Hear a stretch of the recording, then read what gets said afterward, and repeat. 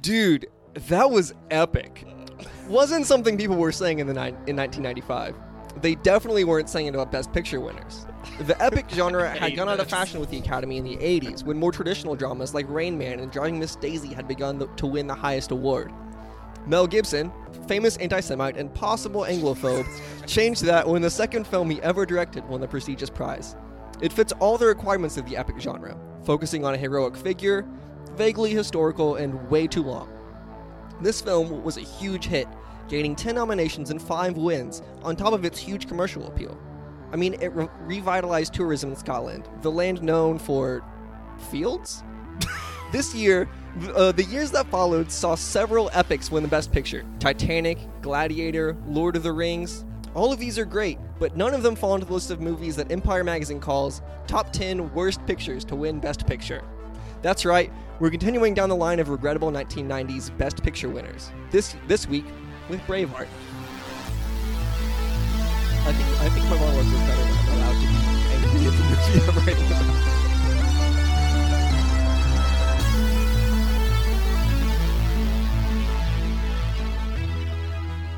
Are you ready for a war? This is Best Pictures, the podcast where we pick our favorite movies for every year we've been alive. I'm Cody Lunsford, and I'm joined as always by... I'm Mark Wellington. You know, some men are longer than others. Oh, Jesus and Christ. I'm Chad Oliver, and has your mother been talking about me or telling stories about... Chad, I promised I wasn't accents. gonna. I promised I wasn't gonna do it, and I did it. It's out there. Bad. It's out there. It was bad. That was very bad. This movie's Scottish. Great Scott. Nope. That's Back to the Future, you idiot. Well, great Scott. I'm a great Scot. I'm not Scottish. I'm not a great Scot.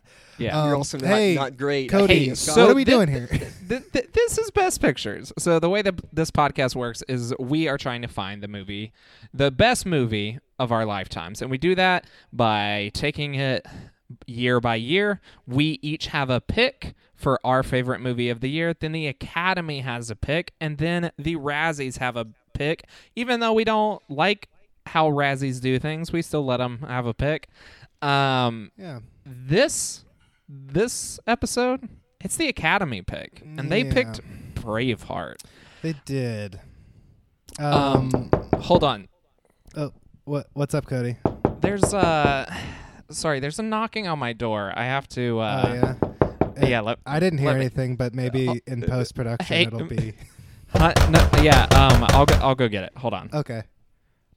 Where'd Cody? I guess Cody's gone. I don't know. Is he? Yo, you guys want some fucking burgers? Well, no, I just I ate didn't actually. get Yo! Uber Eats or. Yo, wait, is this the podcast? Is this a This is podcast? This is a podcast. Yes. Yeah. Hi, I'm Mark. Okay, what's up, Mark? How are you? I'm good. Who? Can I ask who you are? You don't know who the fuck I am? Look at me. You appear to be Here's some burgers. angry. It comes from my family restaurant, motherfucker. Look, here's the thing. This is an audio medium, so I can see who you are. Right. I'm letting you say your name. For How about the you put this audience, burger in your fucking mouth and you tell me who I am? Well, hand the burger here. I'll put it in my Okay, mouth. here's your fucking burger. Eat it. Yeah. That is a tasty burger. See, that's a pretty good burger, Yeah, right? it's a pretty good burger. Almost as good as my performance as Cade Yeager. I held a fucking sword. Do you guys remember that? That wasn't nominated for any Academy Awards. Wahlburgers. Got it. Okay. Yeah. So I'm Mark Wahlberg, yeah, motherfuckers. Okay, got it, Oh, got it. Mark Yeah, Wahlbergs. Yeah, I honestly knew it was Wahlburgers from the beginning. Uh-huh. Donnie and Mark look too alike for me. You want to say that to my fucking face? So Mark, You look just as handsome as your gorgeous brother Donnie. Donnie can eat shit out my asshole. Don't talk about Donnie here. We're not talking about The Sixth Sense, motherfucker. We're talking about Saw, movies that Saw 2. I like. Okay? look. I like Saw and Saw 2 to some extent. Donnie's only He's in one of those. Anyway, He's in Saw 2, right? he's in Saw 2. Okay. So, Marky Mark, your accent's Yeah? slipping a little bit. No, other Marky I'm not Mark. doing an accent. So Wahlberg. my accent is just put on for movies. It's called acting. You ever heard of it? Yeah. Like I just have a slight one, and it's not very good. No, It's not. It I really agree. isn't. So Wahlberg. Usually on these Academy episodes, the Academy will send a representative to talk about why they picked this movie. I'm assuming that's what happened here. Oh, Did the Academy send shit. you? That makes so Oh, much fucking did- sense. They handed me, they were like, hey, we want to take these burgers to this location, and we Right. need you to tell these boys about the movie that they want to talk about. I stopped listening. I don't know what Now, movie you guys are talking about. Do you? So we're talking about Braveheart. Do you know Oh, Mel Gibson because shit! you're both famous racist alcoholics? No, that's my dad. Wait. Mel Gibson is my dad. That's I'm why sorry. they sent me for this movie. I love Braveheart because Mel Gibson is my dad. Mark, Oh, you, right. Right. in Daddy's Home 2, Mel Gibson plays your dad. You know that he's not your actual father, right? Hey, Chad, let me ask you a question. Yeah. Your name's Chad, right? Yeah, I'm it's assuming Chad. we've I did. introduced ourselves. Yeah, I I introduced fucking We're forgot. name It doesn't tags, matter. so- Well, you seem to know the podcast and the format when you came in, so I know guess it pretty you well. listen, right? Yeah. Daddy's Home 2, a.k.a. best movie Hey, can I 2017, interrupt real quick? hands down. I never got a burger. Here's your fucking burger. I handed it to you. I can't help you if you don't help yourself, bitch. Oh wow, that's Anyway, A little demeaning Can you to. help me if I can. doesn't co-host. fucking matter. I need you guys to listen to me. Yeah. Okay. I was I'm in gonna eat this Daddy's burger. Home 2, All right, a.k.a. wait, yeah. Sofia Coppola's favorite movie of 2017. Is that a real She has thing? good taste. It's kind of a real fact. She really liked the first one. I'm assuming she likes number 2 because it's twice as good. Why wouldn't she? Twice as many daddies. Exactly. So anyway, I was on the set with Mel, and Mel became like a father to me.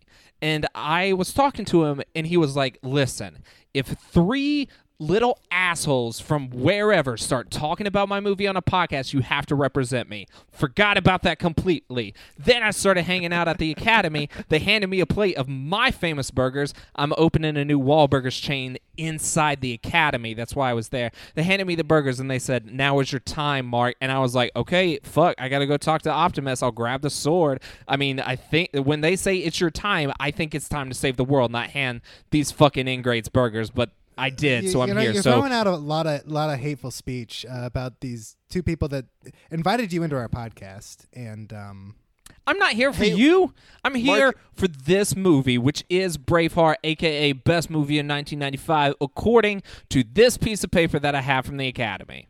Mark, I have a question for you. It's your now that time to he's- talk now. That is what a pause is for. Right. It is Now that- for you now guys that to he talk. Now that he's taken a father figure in a role, do you call him Mel Gibdad? you are the Mel Gibbs son. I guess you could say that if you want to be fucking hacks about it. In Daddy's Home 3, is Mel I Gibson's do. daddy gonna come and be a part of it? No, it's about our kids, you idiot. But- 3 generations. But your kids are So wait, in your the kids have entire children? trilogy so far. By the time, yeah, we're gonna wait 10 years doing an Indiana Jones 4 and have we'll have our kids be older. You and your well, daddies will Indiana have kids Jones together. 4. I guess Indiana Jones 3 did what Daddy's Home 2 did. Exactly, But- and this is Indy 4, bitch. Interesting. You just skipped Indy 2. That's the prequel. Are you guys going to do a prequel? We've talked about it. Maybe do some of that de-aging shit Marvel's got a hold of, and me play like myself Pretty as like a convincing. rambunctious teen. Because you know I was a bad boy. You know I'm gonna be on a fucking motorcycle. You know I'm gonna have a mullet. You know Are you gonna- that are you gonna rap Motley for Crue's the gonna be playing in the prequel? background. What the fuck you say to me? I just asked if you're gonna do a rap song for the prequel. Hey, why would I do a fucking rap, Chad? Huh? Why would I do a fucking you were, rap? You were in a You- hip hop group. Yeah. Marky Mark and the Yeah, Funky do I Bunch. do that shit anymore? No, because I'm a fucking actor now. But you're Hey, doing whatever happened to the you're doing a Funky Bunch, by the prequel. way? You're de-aging yourself. You're going back to your old styles. Yeah. You're, It's called technology. I'm still moving forward while looking backwards, but that don't mean I'm going to do the same shit over again. like if someone. Anyway, Okay, can we anyway. fucking talk about this movie or hey yeah, no. hey Mark, hey Mark, Yeah? hey buddy. No, not you. Yeah? Fuck off. Oh, hey shit. Marky Mark. Oh, Sorry, me I know again. I'm not supposed to call you that, but Yeah, it's getting we have really to talk about the Megaplex. We have to talk about the movies we saw there first. So, do you mind? Like, you've already told us what the movie is going to be. So, like, You're good to go, dude. We know.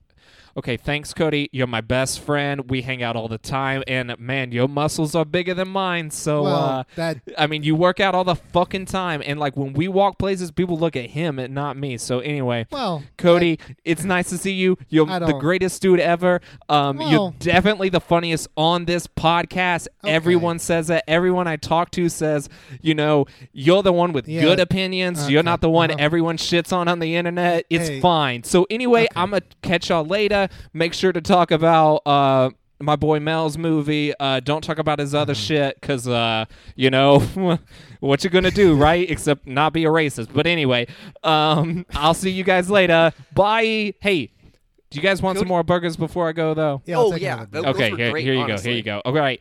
Thanks. Piss off, motherfuckers. What? Cody, that was rude. That was a rude way to. No. Hey, I'm back. I just. Cody, I don't know if anyone's ever told you this, but you sound a lot like Mark Wahlberg, but a little bit quieter. Yeah. It's weird. I've never been described as quiet, but I guess whenever you are comparing two people right next to each other, it you're able to see better. Like, it's just the same tone of voice, and speech patterns, and close to the same accent. I know it's weird, but. Also, has anyone ever told you take a really long time answering the door? To the I point went where to the guest comes in the house. Has Chad, did you not see in my cat got out?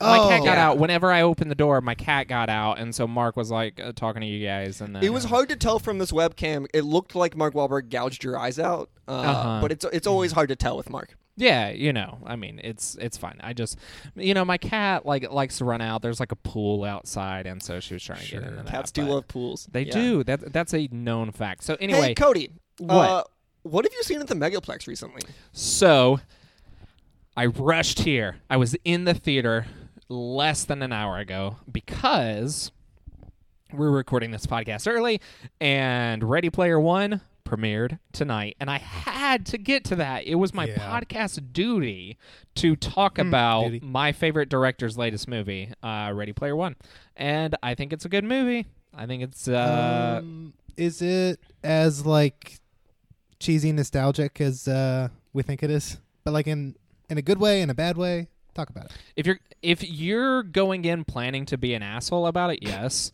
Okay. If you're looking to be pissed off about it, and if you see one thing you recognize and you're going to be like, ugh, that's just cheap nostalgia, then yes, you're going to hate it. But that's not what the movie's doing. That's barely what the movie is about. Kind of the argument of the movie is all that stuff is good, but make sure you have more shit define you than just that. That's basically the entire through line of the movie. No, it's cool. Spielberg's our greatest director. There are action scenes in it that are jaw-dropping. It's phenomenal action set pieces. There's not many people with the confidence of Spielberg. You know what I mean? He is able to come in and just be like, here it is, and it's going to be great, and you guys are gonna enjoy it. It's a very rewatchable movie, I think. I will definitely revisit it several times, This weekend. This weekend. It's not Tintin level. Tintin is still an underrated masterpiece, but this is, I mean, it falls into very good Spielberg. When Spielberg does an action movie and does it well, it looks like this, and he's got an eye for visual effects. He's got and the other thing people kind of forget about this movie is Spielberg is a giant dork and is a giant nerd, and he's obsessed with video games, so he plays into the video game aspect of it. All the actors are very good in it. I don't know. It's awesome. Olivia Cooke is a star and will continue to be a star. She was great in Thoroughbreds. Yeah, she's also great in this movie. I'm looking forward to seeing it. I was unfortunately unable to see it this night, since it is the premiere night that we were recording this. Well, it's a day earlier than what we thought the premiere night was, because I was going to go tomorrow. Fucky, huh? Yeah, and then I was at work and looked at showtimes and was like, hey, boys, gonna run late. Have to go see this tonight. It's very good. There's going to be people who talk shit about it, because any nerd thing gets a decent amount of dunkage on it, so I think there will be some of that. and that's not to say that there aren't valid criticisms of some of the stuff in the movie, but as somebody who has read the book, and the book sometimes just reads as a laundry list of references, this does it better. And it's cool. It's all tied. It's not over in your face, and there is one sequence in the middle of the film that actually my jaw dropped and I couldn't believe it was happening.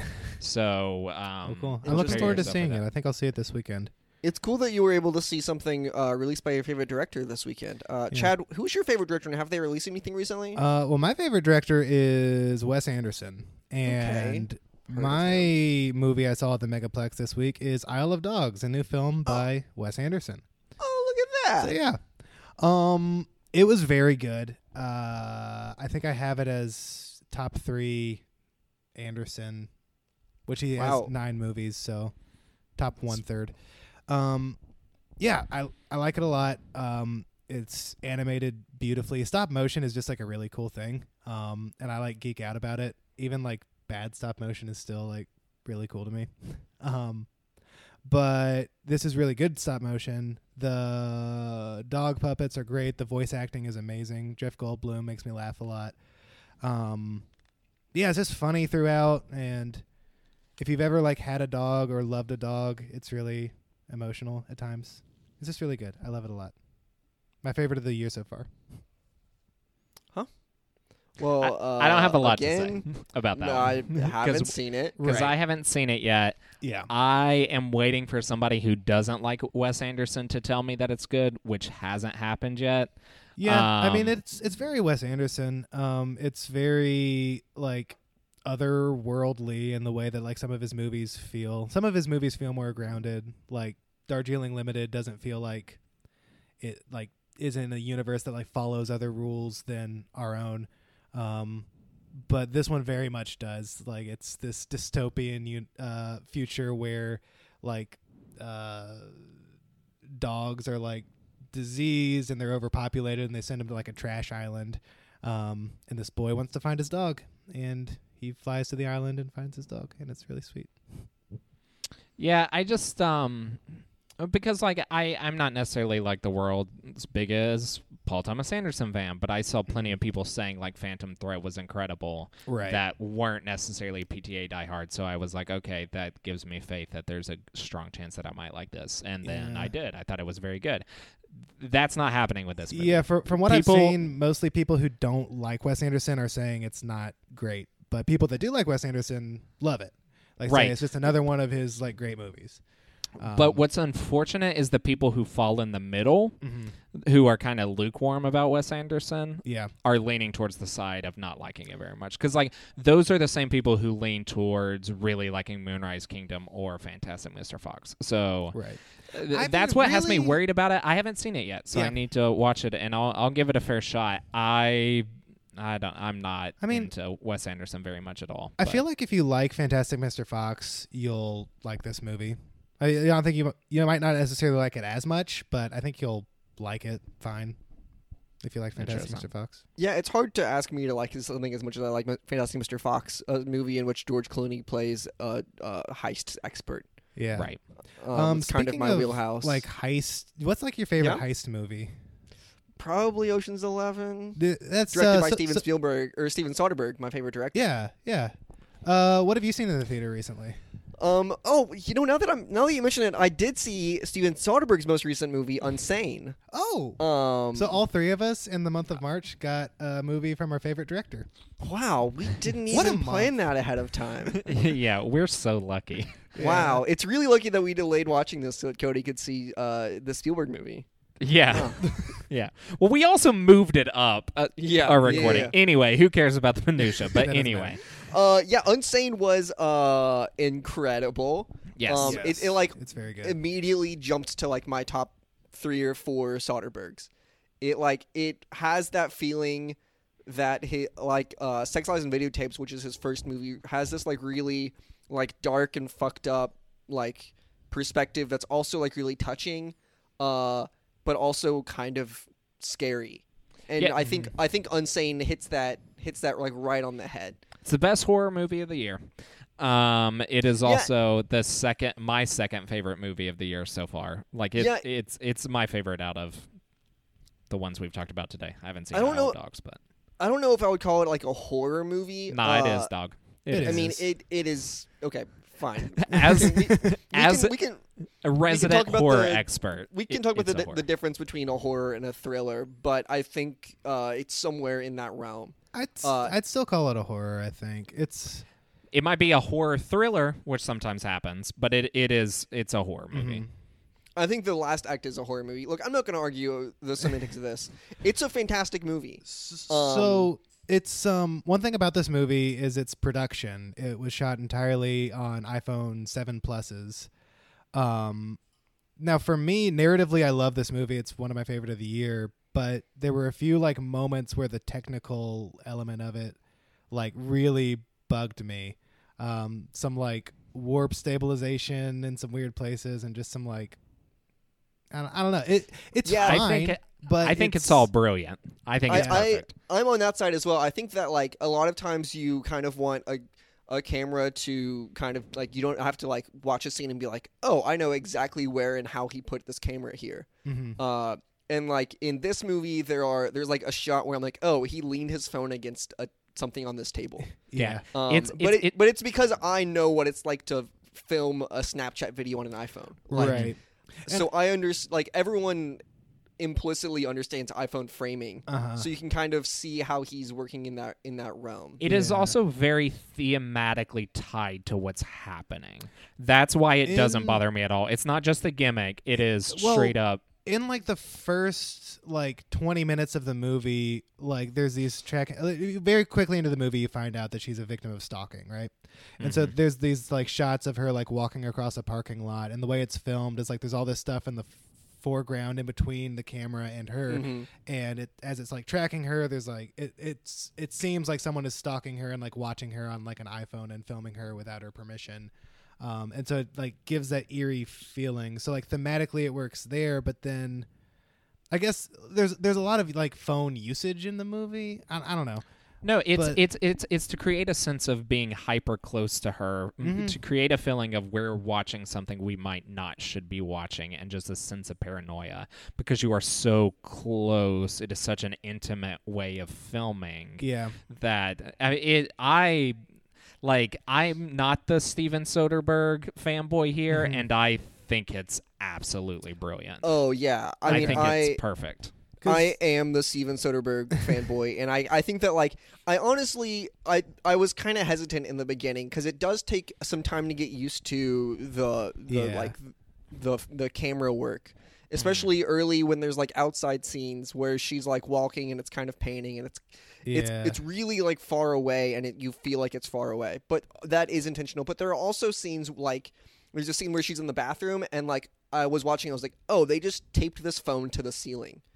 But it's such a cool like framing, and there's a final scene, or not final scene, but in the last act there's a scene where two people are in a room talking, and just like the staging of that scene combined with like the way that the phone is like turning and looking at them, like you really feel their closeness in that scene. And also like the writing of that scene is perfect. I think that like the pacing of this movie is great. That scene is great. The acting in this is great.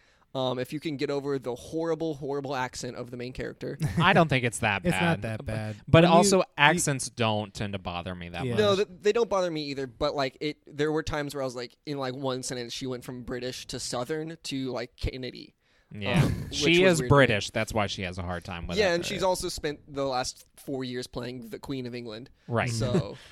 no, I think it's incredible. It's definitely like it plays with some pulpy, like B-movie level kind of ideas, and like there's some homages to some kind of like old school pulp B-movie stuff. So I don't know. I think it's awesome. It's my number 2 of the year so far. Yeah, I'm just really excited to see Soderbergh like going back to making like really interesting and like surprising movies, because like Logan Lucky was good, but it was safe.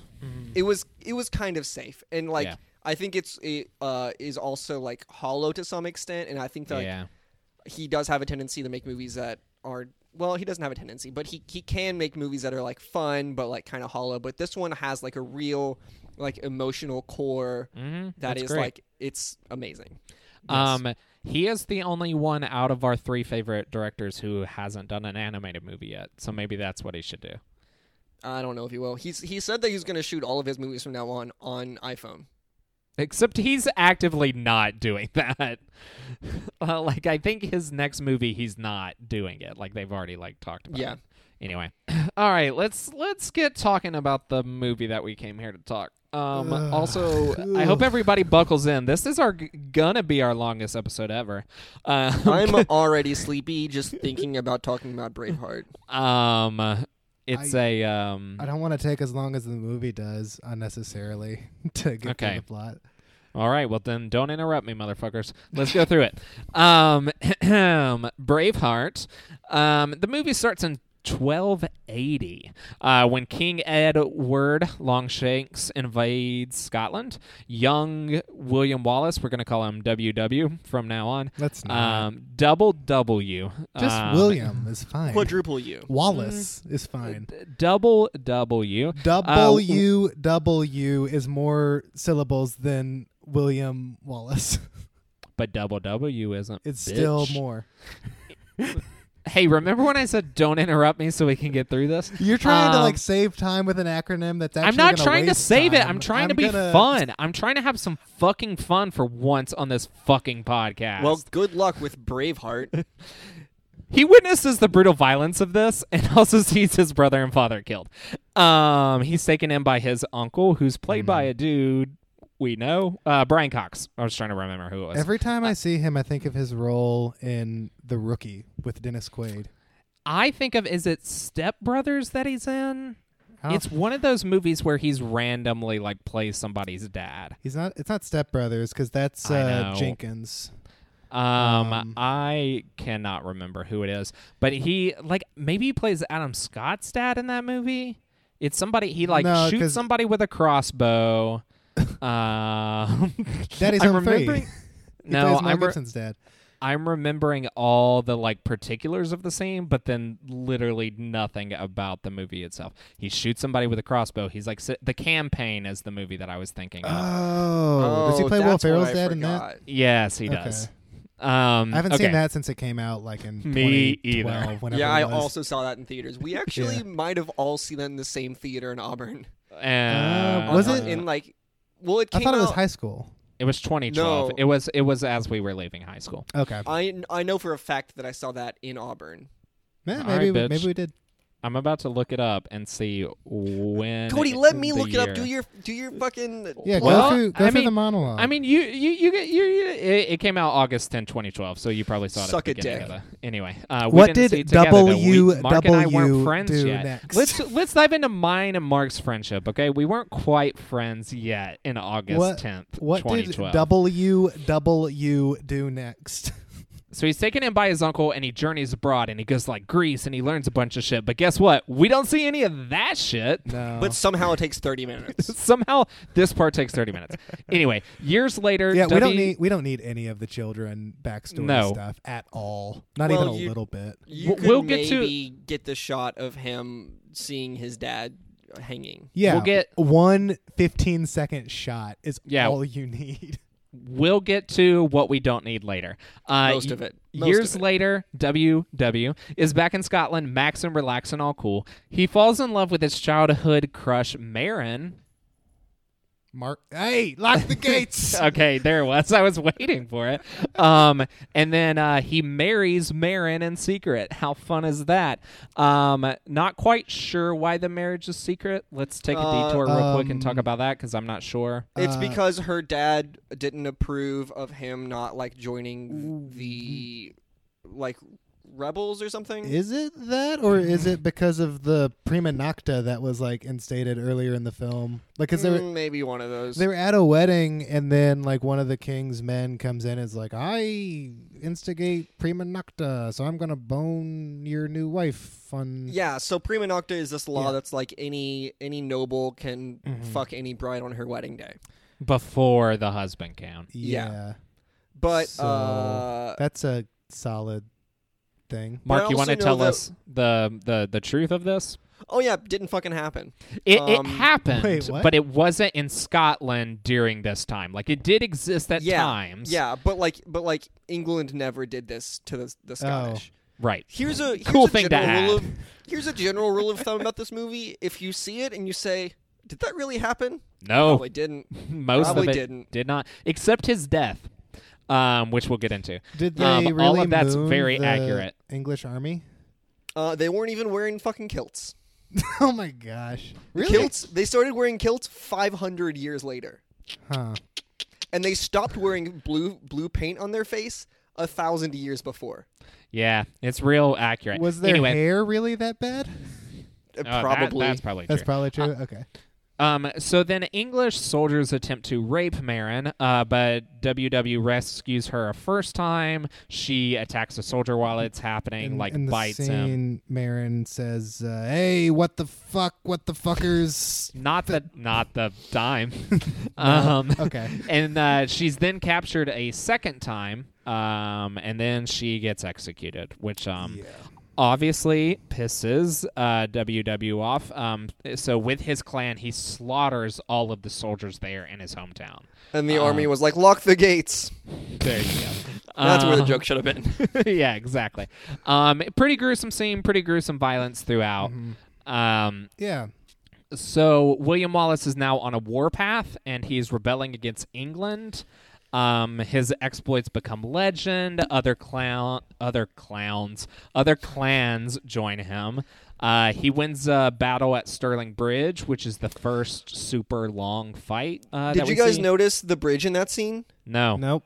Yeah, because there fucking wasn't one. Yeah. Not This in the battle was scene. literally called the Battle of Stirling Bridge What? because the battle historically happened on a bridge. Sure. Uh-huh. Not a bridge in this scene, huh? Can I tell the story of why there's no bridge in this scene? Please.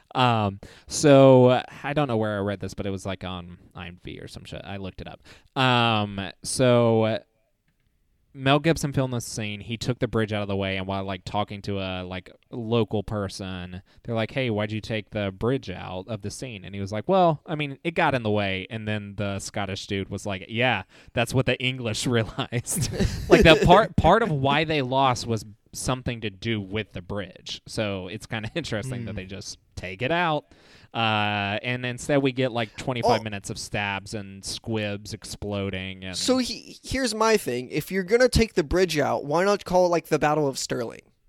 yeah, I don't know, dude. Yeah. Well, because they want to be historically accurate once. Right. So So this scene, it's really gruesome and violent again. I get that it's supposed to be chaotic because I guess that's how battles used to be before there was more order or whatever. But it's just 20 to 30 minutes of just nothing, nonsense, screaming and swinging, bloody. It's boring to watch for me. Yeah. I think that this fight scene is more interesting than most of the movie.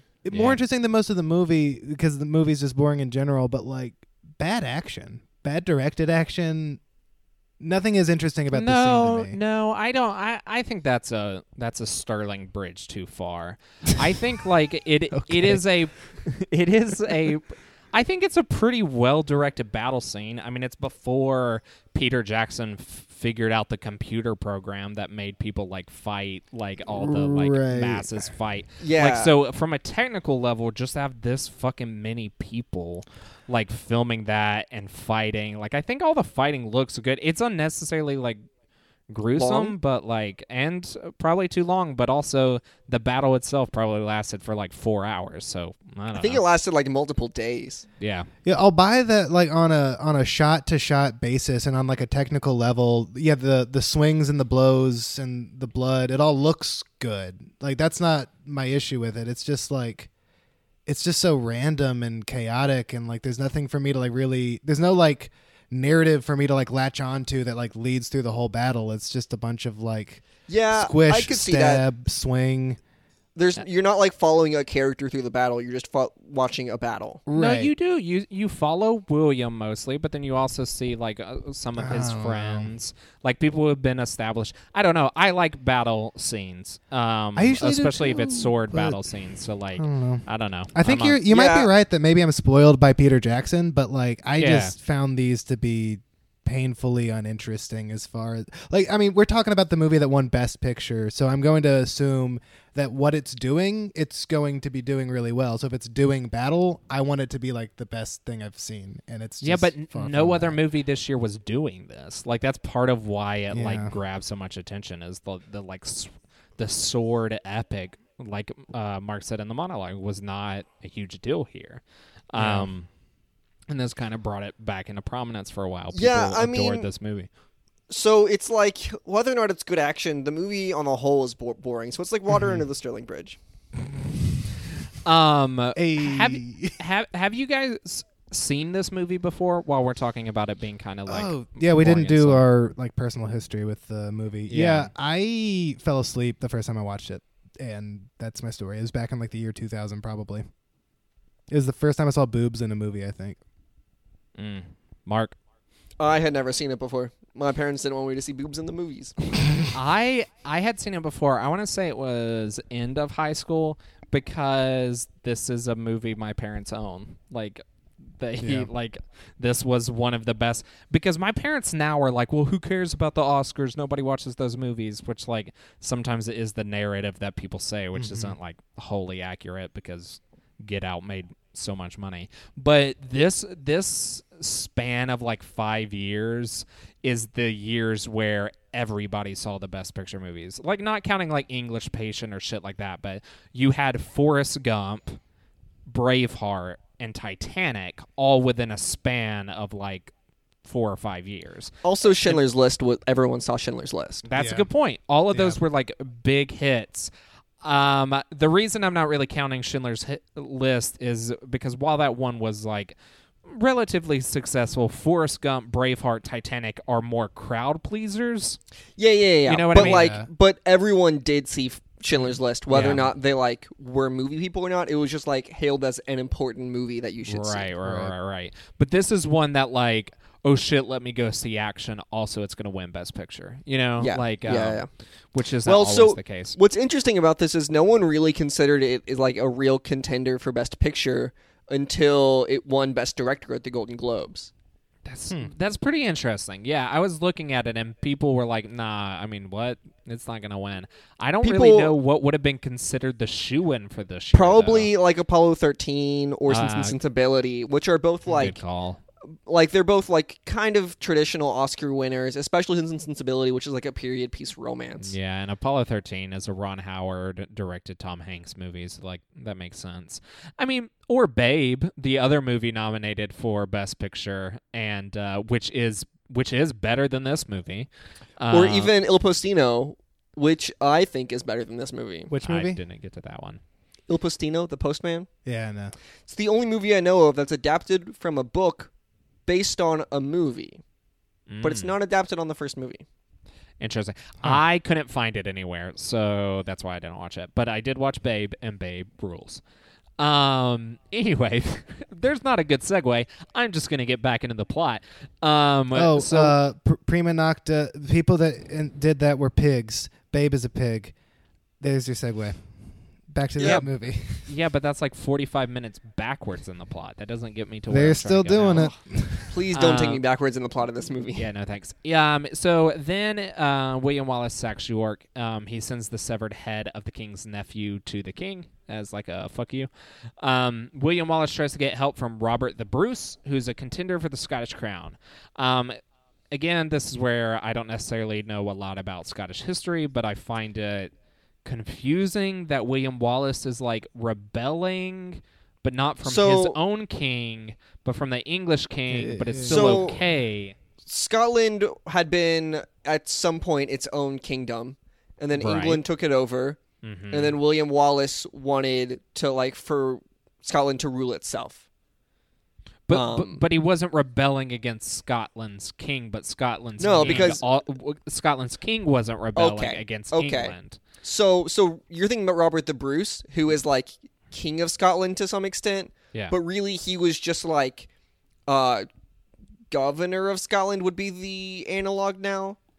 But it's really more of like he's just like the richest dude in Scotland with the most like political power, but really doesn't have that much political power compared to the king. Okay. And he also doesn't have like, I guess, as bad a life as the other Scots. So like he doesn't have like the drive to like rebel. Yeah, in the exactly. same way. The king, basically the king had been like paying off the nobles to not rebel. Right. And then William Wallace was like, fuck this. And the king was like, you want a bunch of money? And he was like, fuck you. So Right. he's rebelling. And so Robert's dad, Robert the Elder, doesn't want Robert the Bruce involved in all of this. He thinks like if they play nice with England, Robert will be King of Scots because he's not quite yet. But Longshanks, who, if you remember, is King of England, gets worried that another big fight will break out, so he sends his daughter-in-law, Isabella, to talk Who's to the Princess of France. So King Edward Longshanks has a son, Edward II, who is gay. according to this movie. Apparently, he according is to like, history, though. It's like dicey. he's like maybe gay according to history. Okay. But he's married to Princess Isabella, Yes. who's the Princess of France, Uh-huh. who is like actually smart about things and knows Right. how to like run a kingdom. So she gets sent to meet with William Wallace in the movie. Right. She hates her husband. She also hates her dick father-in-law. It's a bad move sending her because she instantly gets a major lady boner for William Wallace. Yeah, so part of the reason that like the king had like arranged that marriage is because France was like a natural enemy of England. So sending an enemy to meet with a different enemy is like not always a great move, huh? Yeah. Guess not. Yeah, it's weird. So Isabella warns William Wallace that an ambush is on the way, and so he tries to get the Scottish nobility to help, but they're non-committal until they show up to the battle. Longshanks is there at the head of the English, and the Scottish people straight up dip out on him, and they ghost him. And so the battle does not go well for the Scots at all. But then Robert the Bruce shows up and he helps William Wallace get away. One thing we haven't really touched on is Longshanks. That's a dumb name, right? It's a real dumb name. Yeah. It's because Like he's what? tall. What's a shank? His legs is what they're referring to. It's He's a dumb. tall dude. It's a dumb name. I It's hate dumb. It's a I don't dumb know. name. I mean, it's history. I can't really argue with it. Also, Yeah, let's but, talk like, about Robert the Bruce. That's like Mark the James. What the fuck does that mean? I'm sure it Name- means something. We didn't do our research. It like was- historians are Cody. gonna like text us and say like, "You're dumb. Robert the Bruce actually means this." Well, you know That's what? why They I'm should have not put it in shitting the on any of movie. it. No, they shouldn't have. They didn't have time. I mean, I'm just trying to make jokes here because this podcast is ending up as boring as the movie. No, we're good. No, we're good at blazing this. through We're- it. We're good at podcasting. So William Wallace is pissed that everybody ghosted him, understandably. So he goes and kills the two douches who did it. So then, That was one of my favorite parts of the movie where he was just like, fuck you guys, and kills them. right. Then, if I'm reading this correctly in my notes, he turns into a gorilla and fights for 7 years. I don't know. I don't know what you- He does what you- guerrilla warfare. I guess he turns into a gorilla. He punches. All right. That's Good oh boy. Anyway, he also goes to visit Pound Town with Isabella. They That is do. one of the areas that he travels to, Is- according to these notes. Is that factual in history, Mark, or do you know? I'm So looking at a map right here of Scotland, and there is no in the Pound forest. Town. It says Pound Town, and Yeah. that's where. And I'm looking at I'm his sorry. travels. That's where pound hard to cakes come pronounce from. British. That's why they're does- called pound cakes. It's 'cause Oh, it's they pound. Poundton. It's Poundton. Poundton. Yes. Okay, Poundton. Okay. Yeah. And that's where they travel, and like on the map, it has like the little dots, and it's like, oh, he went over here, and it's like blue because Also, on his face. they bone each That's other's right. brains out once they're there. I'm doing the scale thing. Let's see. An inch And scale, so an is inch is there. 20 and so miles. 7 69 miles inches. from... Wow. Yeah, 7 inches. That's 69 miles. Weird. Okay. Anyway, Huh. so sorry. I just it's the notes. I don't know. Guys, so we talked about 2 Razzie movies in this podcast that were supposed to be horny. Is this movie hornier? Yeah, it's pretty horny because every woman wants to fuck William Wallace in it. And also, okay, it's kind of fucked up. We didn't really, because we're blazing so fast through this, we didn't really, spend a lot of time in that the reason William Wallace is doing this is because of his dead wife. Like, he says that a lot. Yeah. And that is his mission. And part of the reason Isabella likes him so much is because she heard about his wife. Right. And she's like, oh, you're so sad. And he's like, so sad, I want to fuck you. Yeah. And then they fuck. It's like, I hate all of that because I'm just like, but your mission is your wife. And I know people, they move on if a loved one dies and that sort of stuff. But when your movie is about narratively, he's not moving on. Like narratively, he is fighting for her. Right. The other thing I want to talk about in relation to Marin is because there is the trend. I think it's called fridging. I meant to look it up. Where someone is motivated because their wife dies, right? And it's not. It's looked as a negative narrative trope a lot of times because it is just like, oh, it's cheap, let's kill the woman so a man can be strong, that sort of thing. I would make the argument that while that does happen in this movie, I think this movie handles it decently well in the fact that they do sort of establish Marin as having a bit of a personality. They give her a little bit, but I mean, if we think about other examples, if we think about The Fugitive, which is a movie we thought ruled but did have this problem. We don't even know that his wife's name. So at least I didn't kill Elizabeth or whatever. Right. I didn't kill my wife. Right. And so we get a name. She has a little bit of a character before they get married. No, she's very charming before. Like I like her as like a person. She's probably my favorite character, and then she's dead. And it's just frustrating that this movie, everything feels like it goes so slowly, and she's around for 5 minutes of it. Yeah. So you're right, Mark. Like, it is kind of frustrating that she's only here for a short amount of time, but it's just a comparison thing, right? Like, I don't think it's perfect. I don't even think it's that great. But if we look at some of the other movies that we've done, they at least give her a little bit of a personality. It also, yes, would have been better if Isabella and William Wallace were able to have a relationship of wits and stuff like that, and to friendship without having to bone, especially because they definitely did not in real life. Yeah. So I want to play a quick game of how old are these characters in the movie? Oh, no. And then also how old are these characters in real life? Oh, boy. Okay, I'm going to guess Wallace is 35 in the movie. Okay. And Isabella 26, maybe?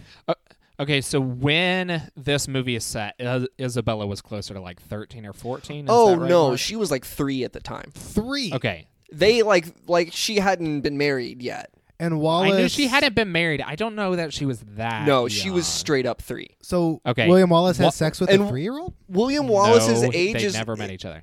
His age is never established, but he was but Mel Gibson was 49 when he made this movie. But he was 20. He was mid-20s, he's supposed to be right? playing 21. When he comes back and is hey, I'm back from my youthful travels. I'm you're if this is the 1200s, you're about to die. And also, the course of the movie, when it happened historically, was only a span of 5 years. Yeah, right? it wasn't very long. And he was mid-20s, I think. The Isabella thing, that's pretty just dumb and inexcusable. But the Mel Gibson thing could be you, with all the diseases and how short your life was and stuff. A 20-year-old might look like Mel Gibson in Scotland in the 1200s. Well, but the Or other Mel 20-year-olds Gibson don't look like Mel Gibson. Right, and Mel Gibson was directing the movie, and the production company told him he had to be the star of the movie. Obviously that's financed. what happened, but if you're going to excuse one of the two characters... It's Yeah, just the Isabella thing was just rewriting history, right? They never met, like straight up didn't. Yeah. And so they just added that. She does eventually get married to Edward. yeah, the son, but not but at way this, later. Not at Yeah. this point. So weird.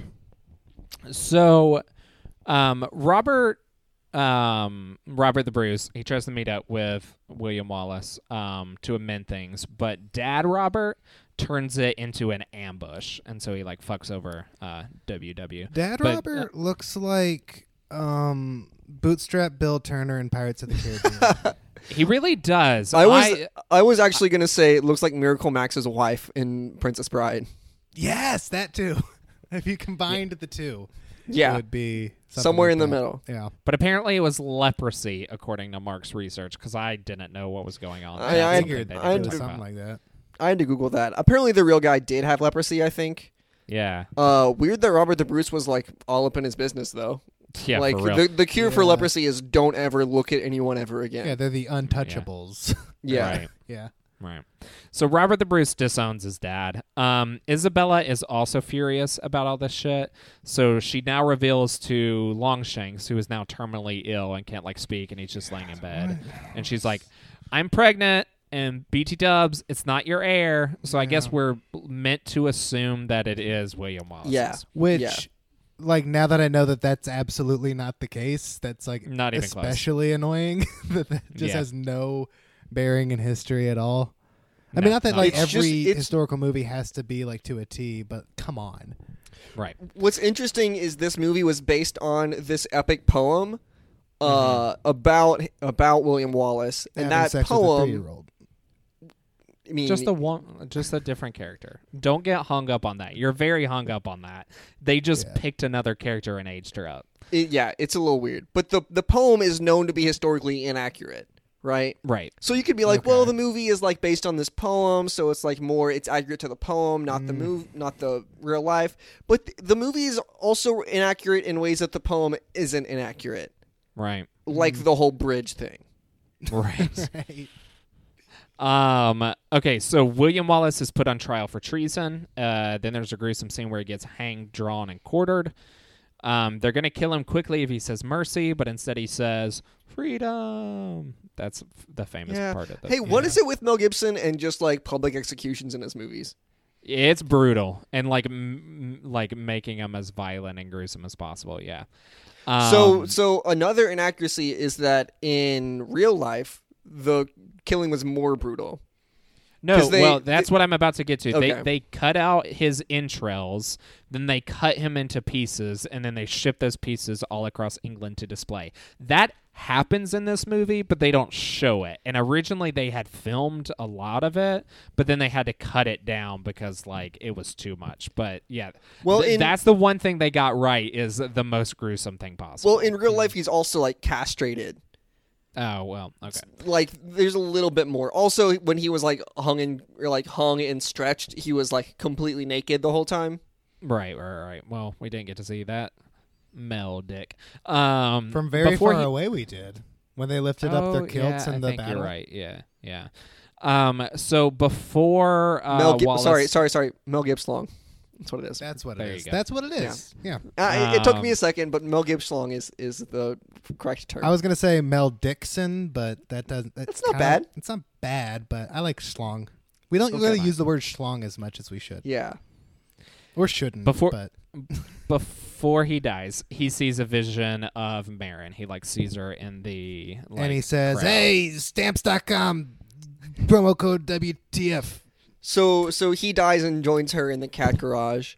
Right. Cat Ranch. I'm sorry, Cat Ranch. Yeah. I read somewhere that originally this scene was scripted that like his ghost gets up and like walks away with her, I would have loved that. which is a bit bug wild. But I anyway. mean, that's the ending of Gladiator. Spoiler alert. Fuck, I mean, you're right. not I forgot not exactly, about but that. it basically but it's is. close. Yeah.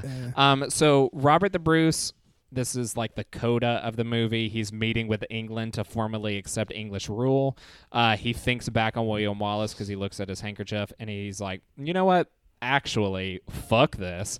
And then they charge into battle with England after William Wallace's main dude, Hamish, who's played by Brendan Gleeson, he throws William Wallace's sword into the middle of the battlefield, and it sort of feels like the scene in Hot Rod where he's like flipping down the hill, because it, no joke, flips like 75 times. And like it looked like he was gonna like stab someone through the heart with it, and I was like, "There's no way that's gonna reach." Right, and it just flips, and then lands perfectly in the ground. Yeah. And then a voiceover tells us that Robert the Bruce won the Scots their freedom. I am kind of angry at the voiceover. At this part, the voiceover in the movie's not that bad. It's just at the beginning and the end, so like whatever. If you're gonna use voiceover, that's what you should do, basically.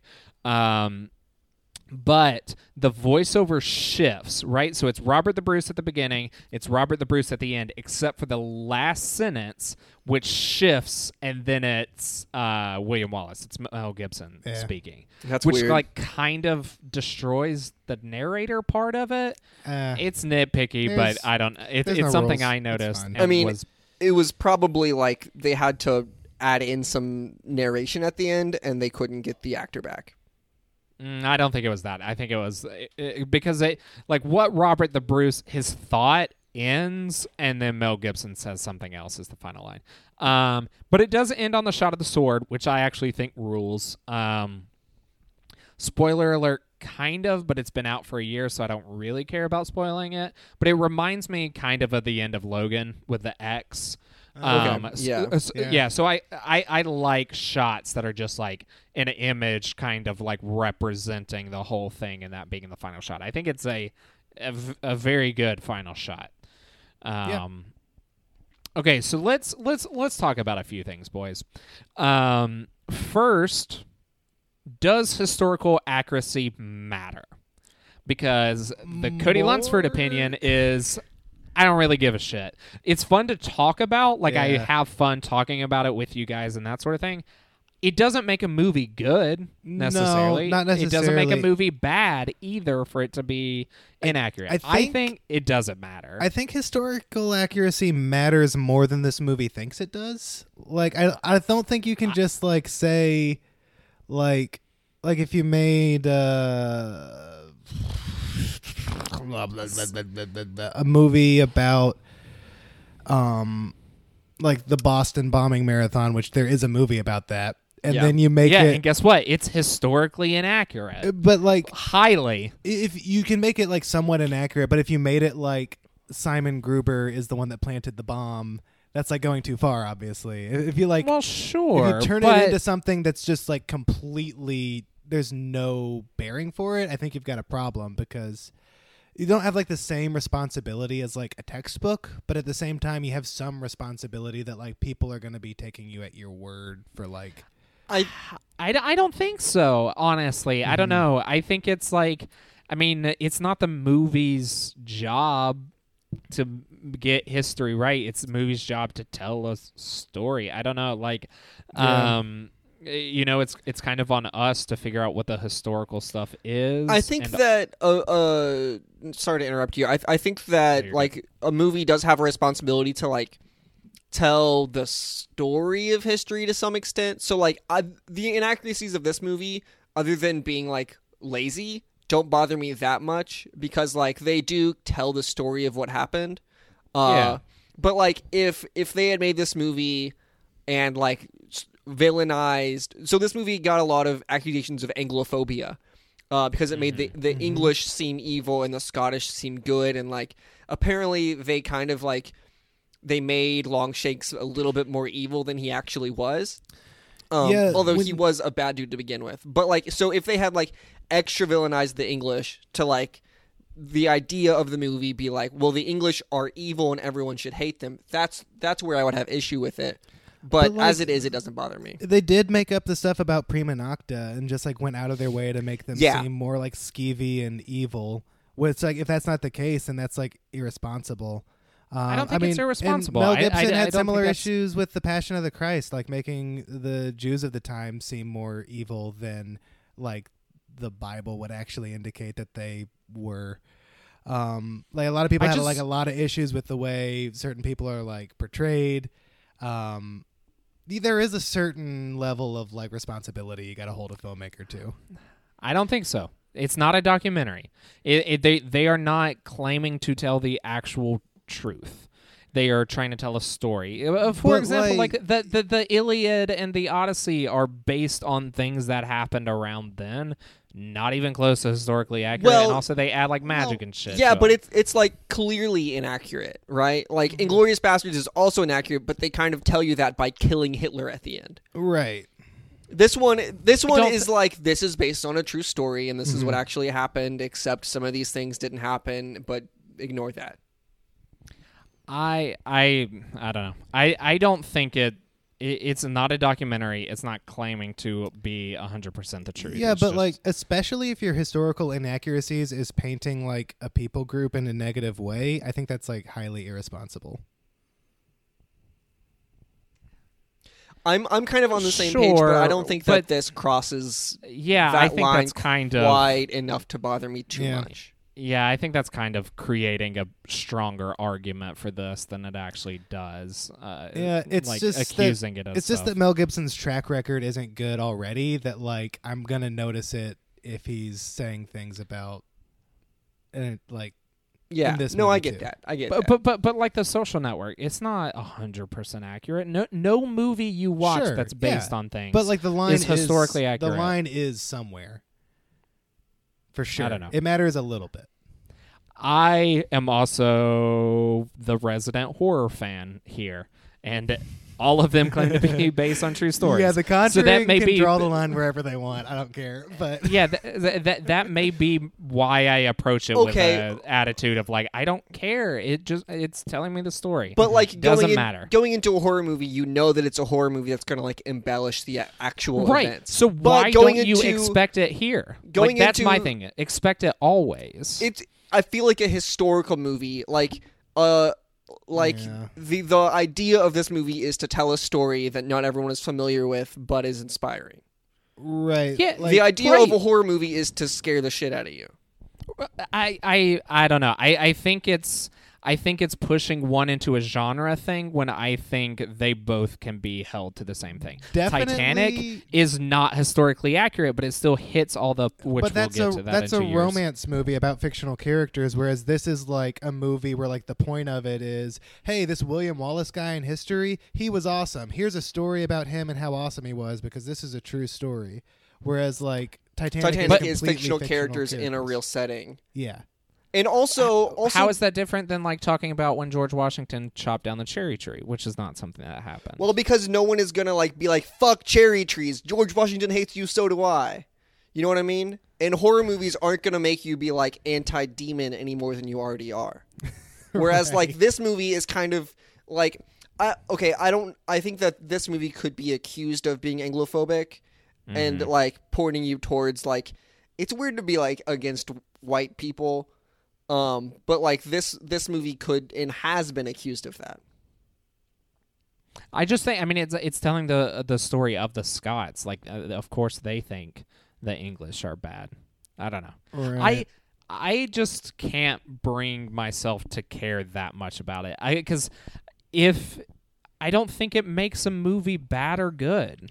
I think that it can make a movie problematic. Mm-hmm. Sure, problematic. Irresponsible. Sure. Yeah. Irresponsible is a bit too much to give it, I think, because movies don't owe anybody anything. But to like make up that prima nocta was going on is like my biggest issue, I think, so far. Yeah, that is like all of the other historical accuracies, like, sure, there's no bridge in that scene. I don't give a fuck. That doesn't matter at all. But like claiming that there was like rampant rape and abuse by power, which, I mean, there might have been, but like there isn't historical inaccuracy or historical documents saying that like this legal rape culture existed. Right. I think that part of the movie is also bad. That's zeroing in on one thing. I don't think that doesn't ruin the movie for me. Yeah. As much as it being boring does. Yeah, I mean, the movie, I don't like it for other reasons. Like, we can get into those, but... Yeah. And I think maybe that's what I'm circling around, is if it's a movie we all loved, we would ignore it. And so that's Yeah, what I don't think but is I think- necessarily fair, is because like it doesn't matter. Yes. It doesn't really. What I'm saying though is that like in this movie, it doesn't bother me because it's A, it's bad otherwise. B, it's only one thing, and C, it's against people who are privileged to begin with. So like if you're like racist against people who are like not historically, what I'm saying is this: if instead of the English, it was like Muslims were doing this prima nocta shit, I'd be like, okay, we can't just accuse people who are villainized anyway of being bigger villains than they actually are. Sure. Yeah. I think, yeah, no. What you're saying is correct. I think it's kind of a different conversation, though, because that's stereotyping. That's almost, I don't know. I don't think it affects a movie's quality. I don't. There are people who, if they notice things historically inaccurate with a movie, are like, oh, no, this is a bad movie, which I think that's, I can't get on board with that because it doesn't matter. What you're watching is just telling you the story of what you're watching. Hey, can I change the subject real quick? To what? Just something completely different and a little more I feel like we've covered this ground as much as we will. So I had fallen asleep in this movie like in the year 2000, so I didn't know much about this movie other than this one tweet that I saw that I thought was really funny. I'm going to share it with you. I think it was what Rob is this Delaney tweet? that tweeted it. Okay. Oh, great. Yeah. I love the segment of podcast where we read other people's jokes. So he said, Fucking get to it. Jesus Christ. He's probably Braveheart. still searching for it. Okay. a lot of people don't know this, but Braveheart is actually set in 1995. That's just how Scotland is. And I thought that was really funny. You got a chuckle out of me. Thanks, Rob. All right, so now it's time for a new segment. Chad put some music in here for our new segment. Okay. Well, tell me what the segment's called, and then I'll write a theme song for it.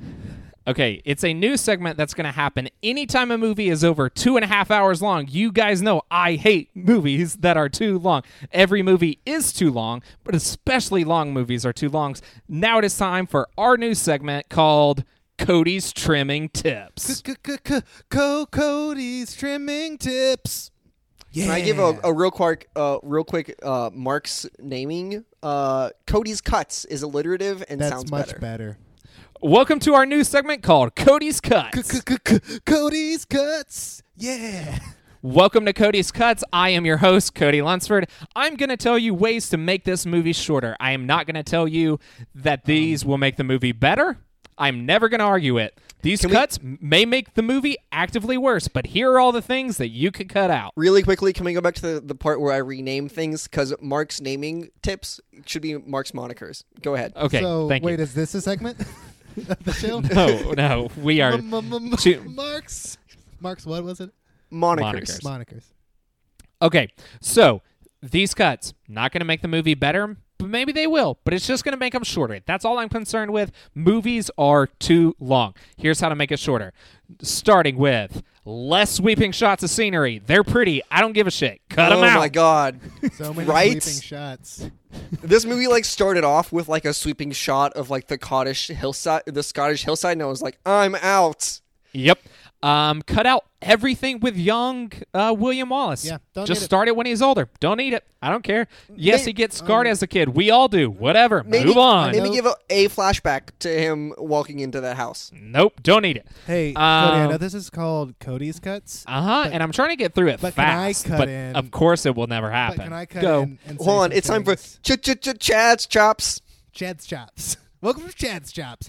Well, you can't suggest the cut because I haven't gone through my whole list yet. Every scene where there's a battle, chop out half of those shots of people getting hit in the head, and then make it half as short. And it does the same thing. It does the exact same thing as it did before.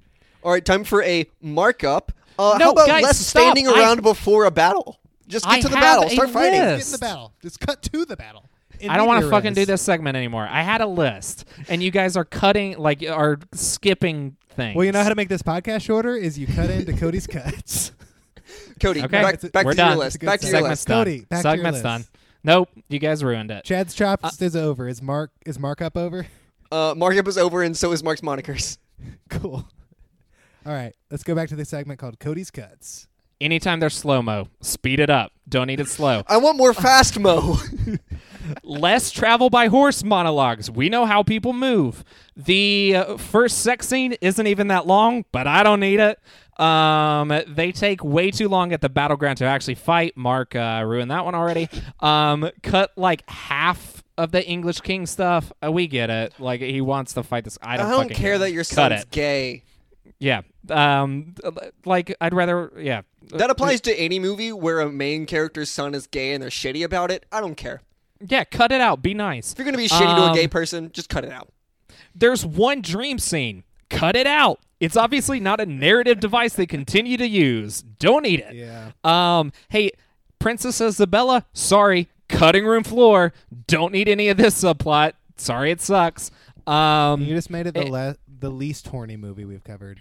Yeah, We've got good. both sex scenes. And then Way less there's horny a- than Lion King. There's a All I'm saying. weird Can you feel the love scene. tonight? There's a weird, like, 5-minute scene where a little person does a skit. I don't. Oh, let's cut yeah. I it. like it. Let's cut it. I like Let's cut it. I love it when little people are like wacky and fun. All right, so we're also going to cut Chad out of this podcast. So Yeah. let's make a note of Adding that to that. Cody's cuts. And then just like speed up the credits. I don't know. That's my last cut. This has been Cody's Cuts. We'll see you next time. A movie is 2.5 hours or longer. So next for episode. you, how about we cut that mop off of Mel Gibson's head? Ugh. You can take his life, but you can't take his haircut. Am I right? Am I? Yes, you were right. Okay. Thank you. Here's we'll call this I don't have a name for it. We're talking about things that are in this movie that it seemed to have inspired things in other movies. Right? Oh shit, I've got one too. So this should be a segment. Let's call it the besties shit. We'll name it later. We'll have an episode of Mark's monikers. We'll call it influencers. We'll call it influencers. Social media influencers. Yeah, we'll call it social movie influencers. We'll get back to that. So you mentioned that dream sequence, same as fucking Aragorn in with his wife. Absolutely. The scene where they get married is also a reference to Attack of the Clones, is what I have in my Yeah. notes. Uh-huh. When they get The married, scene she where kind of is he's dressed like secret. Padme. Yeah. That whole And it's in you can take secret. our lives, but you can't take our freedom is Aragorn again at the end of Return of the King. Revenge What's of the the last Sith one King. called? Revenge of the Return King. King. Return of the King. Sith. There is also a scene where Mel Gibson has nunchucks. I guess that's a Teenage Mutant Ninja Turtles reference. Or Dude, like I fucking Kung saw that Pao too. or something. Yeah, something. I think those are all of our references. Yeah. I think those are all the Um, influences that To were me, had on this movie. especially all the scenes that like took place like in the castle with like the English royalty. Monty Python and the Holy Grail felt like a direct parody to this movie in those scenes. Mhm. Which is weird because that came first. 20 Yeah, years by before. like 20 Yeah. years. Yeah. But they feel like it feels like Monty Python is like making fun of those scenes. Oh, it that is movie. because that movie was spoofing epics, Right. which this is. So now let's talk about general thoughts of this movie. Did you Bad. guys like it? It's fine. It's way too long. It has no business being as long as it is. We've talked about that. It's really Mhm. boring. It's the okayest movie we've talked about on the podcast, I guess. I think that's probably accurate. I don't hate it actively, right? Like it's not Forrest Gump where I'm pissed off about it. So it's not the worst Best Picture winner that we've talked about. But I agree, way too long. And yeah, I kind of found myself fading in and out at times, but I think like it does some moments really well. Like which ones? I think some of the action is well directed, and I think there are some like horrifying imagery that's pretty effective. It's I think we mentioned earlier that this is one of the few Oscar winners in history that didn't have any acting nominations, and that's fair. Most of the acting is not that good. It's not that great. Yeah. Sorry, Aaron's probably the best performance, and she's in it for like 5 minutes. I Yeah. think that's probably accurate. Brendan Gleeson's pretty good as Hamish, but Yeah, he doesn't he's have a always lot to great. do either. This is also the rare instance of every like acting winner was not they didn't win for a Best Picture nominee. Interesting. That is weird, actually. It's like that's the most recent time it's happened, and the time before it was like 40 years before it. Wow, that's crazy. But it's a large scale epic. You know, what got rewarded was its scale, which is ambitious, and I think like those are the things that it did well. It's a movie. I'm not mad that I've seen this movie. You know, I think it is like a movie that everybody should get to eventually. It's a big part of like our culture, for better or worse. I'll say for worse. Like, a lot of people love this movie. You can take our lives, but you can never take our freedom is like a big... Nope. That accent wasn't anything. It but was continue. from the film. I was embodying Mel Gibson perfectly. Yeah, it's like it's popular. I'm glad I've seen it in full now, so I can have like a strong stance of it's. I like Forrest Gump more than this movie. Oof, Like- not me. But this one is also important too because it pop culture significance, right? Right. Like it is referenced a lot. One of my first times that I saw anything to do with Braveheart is I had a Jack and Daxter video game for PSP, and there's a whole segment where as Daxter you do these mini games that are all based on movies, and they had like a Matrix one where you fight like Mr. Smith, and then they had a Braveheart one where you like threw rocks at people. So you know, it's just there's some movies that you should watch to get the reference. Like, yes, you can get the reference without seeing it, but it just, I don't know. That's where I would fall on this one. I think people should watch it, but I'm not going to tell anybody they're going to love it. If you've got a PlayStation, put it on like the time and a half setting so it goes like a little bit faster. And it's like a tight 90. You know, mentioning that Daxter game, we brushed over the fact that Mel Gibson has a superpower of throwing rocks at things. Yeah, it was pretty wild. He likes to throw rocks a lot. Also. He's a he big throws ol'... it several times. He just throws right, and then He's he like real throws good at it. rocks He's at really Mary good. to like flirt with her too. Yeah, he's just Yeah. he throws a rock at Hamish's fucking head to say hi once. Cool. He just throws rocks. What a dumb. hooligan! He must not live in a glass house. I'm sorry. Oh boy. Okay, so hold on. Can I give one more piece of trivia about this movie? Because I know we talked last time about dumb names.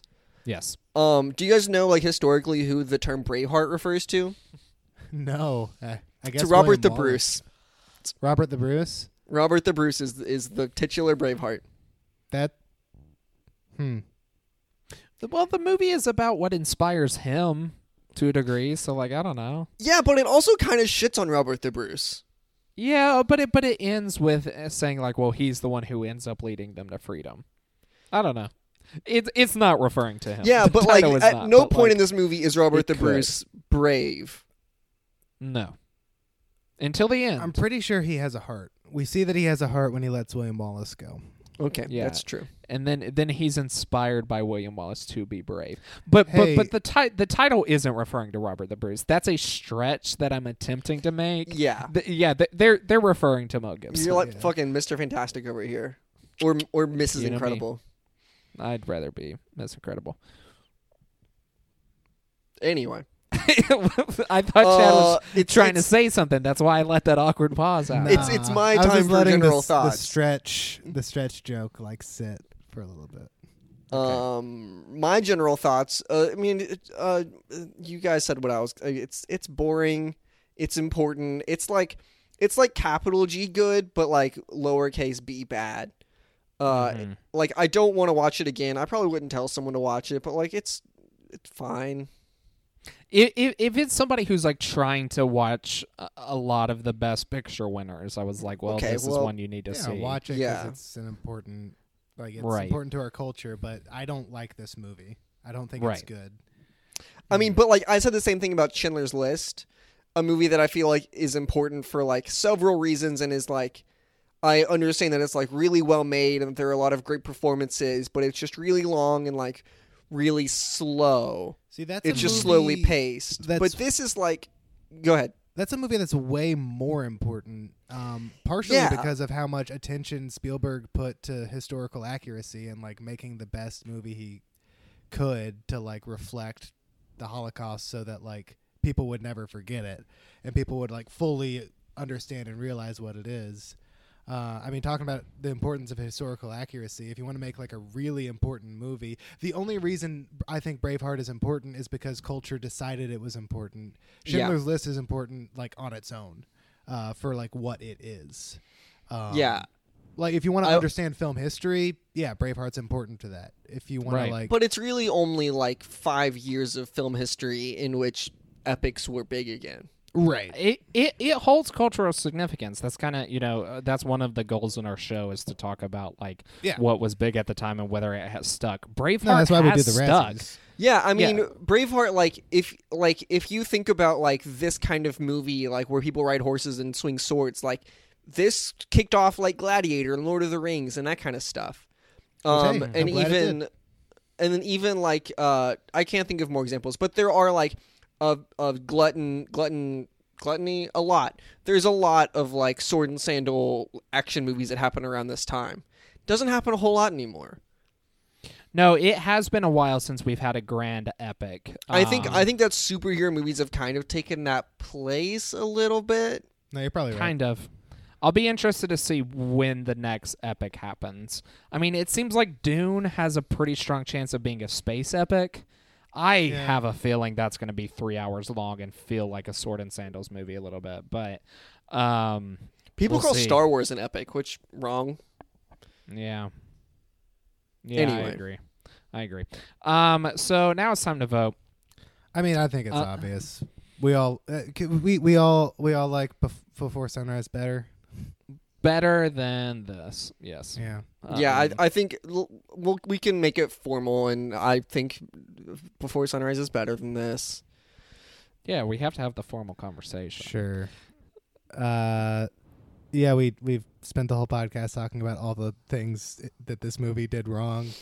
Before Sunrise didn't do any of these things wrong. Before Sunrise is better. I think so. I am looking forward to our rankings of the movies. Because I foresee this being at the bottom of the pile for me. I think I'm the only one who has seen the Razzie winner before. You have. We do that at the Razzie episode. Good. Yes, we I don't do was it now. nervous I didn't have that prepared when you brought that up. We don't do it now. Before Sunrise is better than this. I will say I think Braveheart is more culturally significant. Sure. I think it has made a bigger and louder impact. I mean... Yeah, but there could be a lot of arguments about whether or not that means it's made a better impact, but... I mean, that's just saying that it's more popular than, like, a small indie movie of 1995. Well, not necessarily, because small movies sometimes grow huge and become cult status by... 20 years out like it is now. But that necessarily happen with Before Sunrise. Being like a cult thing is different than being like culturally impactful. Mm-hmm. Like as important as like a cult movie like Donnie Darko is, people aren't trying to make the next Donnie Darko. Yeah. In the same way that people are trying to make the next Braveheart. Yeah. Right. And that I mean that's all that I'm getting at is like I don't know. No, it's Before Sunrise. I don't think I hate Braveheart as much as you guys do, but if you compare the two, I don't want to rewatch either one of them. So that metric is kind of gone for me. But if we're just looking at the quality of movie and the initial first watch, Before Sunrise definitely is much better. Yeah, I think it's like easy. I think I do hate Braveheart a lot more than both of you do. Yeah, I mean, I don't hate Braveheart by any means. I just like, I don't necessarily like it either. It's just like, it's fine. I'm very down the middle of it. I think I'm just more annoyed that like people think it's great. I don't know if you can find someone who will super like stand for this movie anymore. Oh no, no one our age. I mean, but no one our age. But like, I just remember growing up and like everyone's dad thought it was the best movie ever, and probably still does. Yeah, so getting annoyed that people think things are good that isn't, Chad, are you trying to be me? Are you trying to live my life every day? I don't know why you don't hate this movie more. Because it's fine. Because nobody is yelling about this all the time. is I was in the Deadpool. theater today Deadpool's when the fine. Deadpool. No, it's. I was in the theater today and the Deadpool 2 trailer came on, and you would have thought like comedy got fucking invented in that theater. I was losing my mind. Hey, why haven't we seen a sequel to The Invention of Lying? What's The Invention of Jokes? I mean, for real. Also, like sitting in that theater where, so I went by myself today, and there were like the two guys you don't want Ready Player One to be for, but like could be It for. is for them. No. I would make the argument that the movie is not for them, but it makes it they think it's for them. The movie is for a broad audience It can and be for a broad audience, including them. right, but the ownership, the toxic fanboys, that's definitely what these guys were. Based on some of their comments as trailers were happening and singing the song that opens the movie and yelling Yikes. Battletoads when Battletoads appeared and shit like that. It was horrific. But they were losing, like they shit their pants when Deadpool showed up in the trailer for Deadpool. That he's not in Ready Player One. Don't get excited. That would be great if he was. Though. I was not excited. But so the production logos for Ready Player One start, right? And one dude looks over to his other dude. No bits. This isn't a bit that they do. This is a bit I would do to you guys. There was no joke here. He looked over to his friend and was like, "This is going to be epic." And I died. I said bazinga, and I threw a puff of smoke and fucking disappeared. Was that the first word of this podcast? Was this is going to be epic? Yes, that's why I was losing my mind. Anyway, what are we talking about? Oh, We're Chad ending the being annoyed podcast. that people like this. I mean, Yeah. welcome to the world. Yeah. Like, there's going to be huge movies that. I mean, people think Forrest Gump is a masterpiece. I mean, it's just Agreed. It's, Yeah, it's, like- it's a crazy world. Some people think Titanic is a masterpiece, and they're right, but you boys It's- don't think so. I don't think. It's We'll talk too about it in long. 2 years. It's too a long. mad It's fine. world. It's another movie people think is a masterpiece. That's true. I will make this promise now. I like Titanic, but I am holding to the promise. If a movie is longer than 2.5 hours, there is going to be a segment of Cody's Cuts, Cody- regardless of whether or not I like the movie. Because Get ready every for next movie I week. like, every movie I like could be shorter. Yep. That's the only way they would be better. Every movie should be shorter, Agreed. but they build in these bathroom breaks. I guess. You know what movie? We'll get to it in 99, maybe. Iron Giant is the perfect length. Anyway, we should end this podcast. Chad, where can people find you on the internet? I almost just ended it. I almost forgot about this part. It's fine. You find me at Chad A. Oliver everywhere. Hey, Mark, where can they find you? You can find me at Wellington Mark on Twitter, at Mark0014 on Letterboxd. The Chattanooga Film Fest just ended.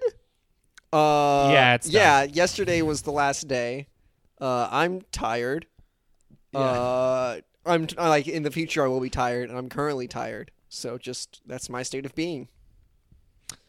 You can find me at Cody Lunsford _ on Twitter. You can find me on Letterboxd by just searching my name. I will pop up, as will a review for Jack Reacher that I did. For some reason, that's the only review that pops up, but I don't know. Hey, Mark Wahlberg, where can people find you? Hold on. I haven't plugged the show. Okay. You can find the show at WePickPicks on Twitter. Please follow us. I try and make good jokes over there. And join the Best Pictures Facebook group. There's lots of discussions. You can talk about latest movies. You can talk about all sorts of random shit. Chad posted in there the solution to the Die Hard water puzzle. I still can't make heads or tails of it. Well, that's make because sure you to dumb. No. Make sure to rate, review, and subscribe. We don't ask for that very often, but getting ratings on iTunes makes it easier for people to find us, as well as reviews will tell people what you like about the show. And tell your friends, please. Anyway, I think that's hey, it. Oh, Mark Wahlberg, where can people find you on social media? Do you have anything you want to plug? what? Mark. What the fuck did that dude say? Mark. Huh? Marky Mark. Oh, sorry. I was in the other room. I was playing Battletoads. Yo, Battletoads. Did you go see Ready Player One today? I mean, fuck yeah, dude. Like, it's got references, bro. Okay. There's a bat logo in one scene. You think I'm going to fucking miss the bat logo every time it appears on screen? Fuck no. So you should know we decided on Before Sunrise that it's probably a better movie than He's going to be pissed. He's going to Whatever, be so mad. fuck you guys. I could tell from looking at both of you glasses, bearded dweebs that you were going to pick some sappy-ass movie. I don't give a shit. Honestly, Mark, the reason I wear glasses is so no one gouges my eyes out. Okay, I don't know what you're making a reference to. That's the second reference you've made to gouging eyes out. Did Mark Wahlberg gouge someone's eyes out? Or Mark Wahlberg famously okay? gouged a Vietnamese man's eyes out. I guess the not key famously word, enough. I never heard of it. It should be word famous. Is almost. Okay? Yeah. And if people want to find me, they just need to watch their fucking backs is all I can say if they start talking shit like Mark Watlington does. Or they can find me out. To be clear, I'm trying to offend you here. Hey. It's not bitch o'clock, so shut your mouth. Sorry. If you want to find me. Different time zone here. If you want to find. Hey, Chad? It's not Chad be a bitch o'clock either, is it? No. Nope. Mark So shut your damn mouth. I'm trying to tell people where to find me. You can find me at your local Wahlburgers. If you say my name 3 times, I'll appear and I'll hand you a very delicious burger. All right, peace out, bitches.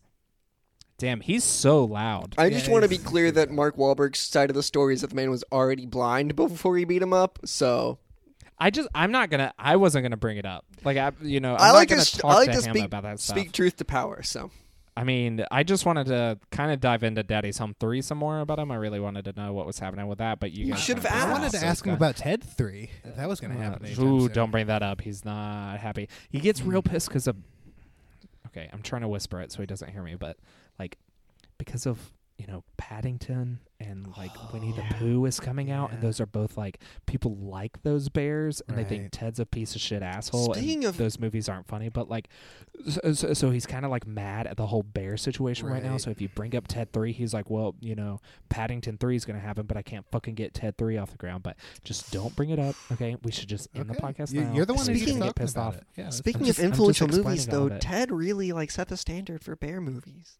Except it set the bad standard. Well, but it set the CGI standard. Don't say bad standard. He's still here. No, I mean, he's super far away. He's munching on a burger, so we just need to end it. Chad, I need to know, what is the best picture of 1995? It's Before Sunrise, obviously. Mark, what's the best movie of 1995? It's Before Sunrise. Hey, Cody. What's the best picture of 1995? The best picture of 1995 is Braveheart. Hey, it's Before Sunrise. We just need to end the show. Okay. Right. You wanted Mark so, to hear it. Yeah, he needed to hear it. So, remember everyone, like we say every episode, freedom!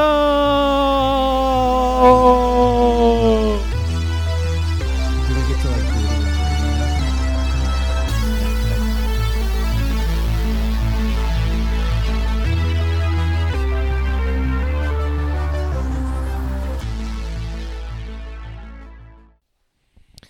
On the next episode of Best Pictures, we are talking about what won the Razzie for 1995, but has now kind of been considered a classic by some people, so it'll be fun.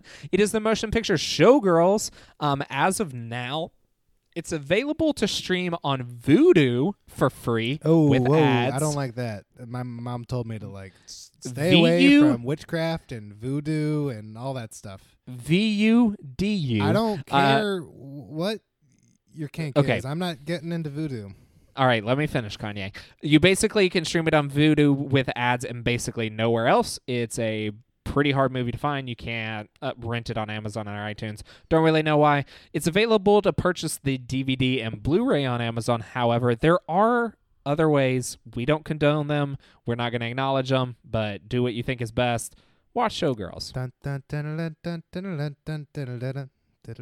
Do you think it's a circus movie, Chad? Does Chad think it's a circus movie? Chad thinks it's a circus movie. Well, now he's doing Pirates of the Caribbean. That was what I was doing the whole fucking time, you fucking moron. Pirates. Piece of shit fucking bitch. Is Mark Wahlberg back?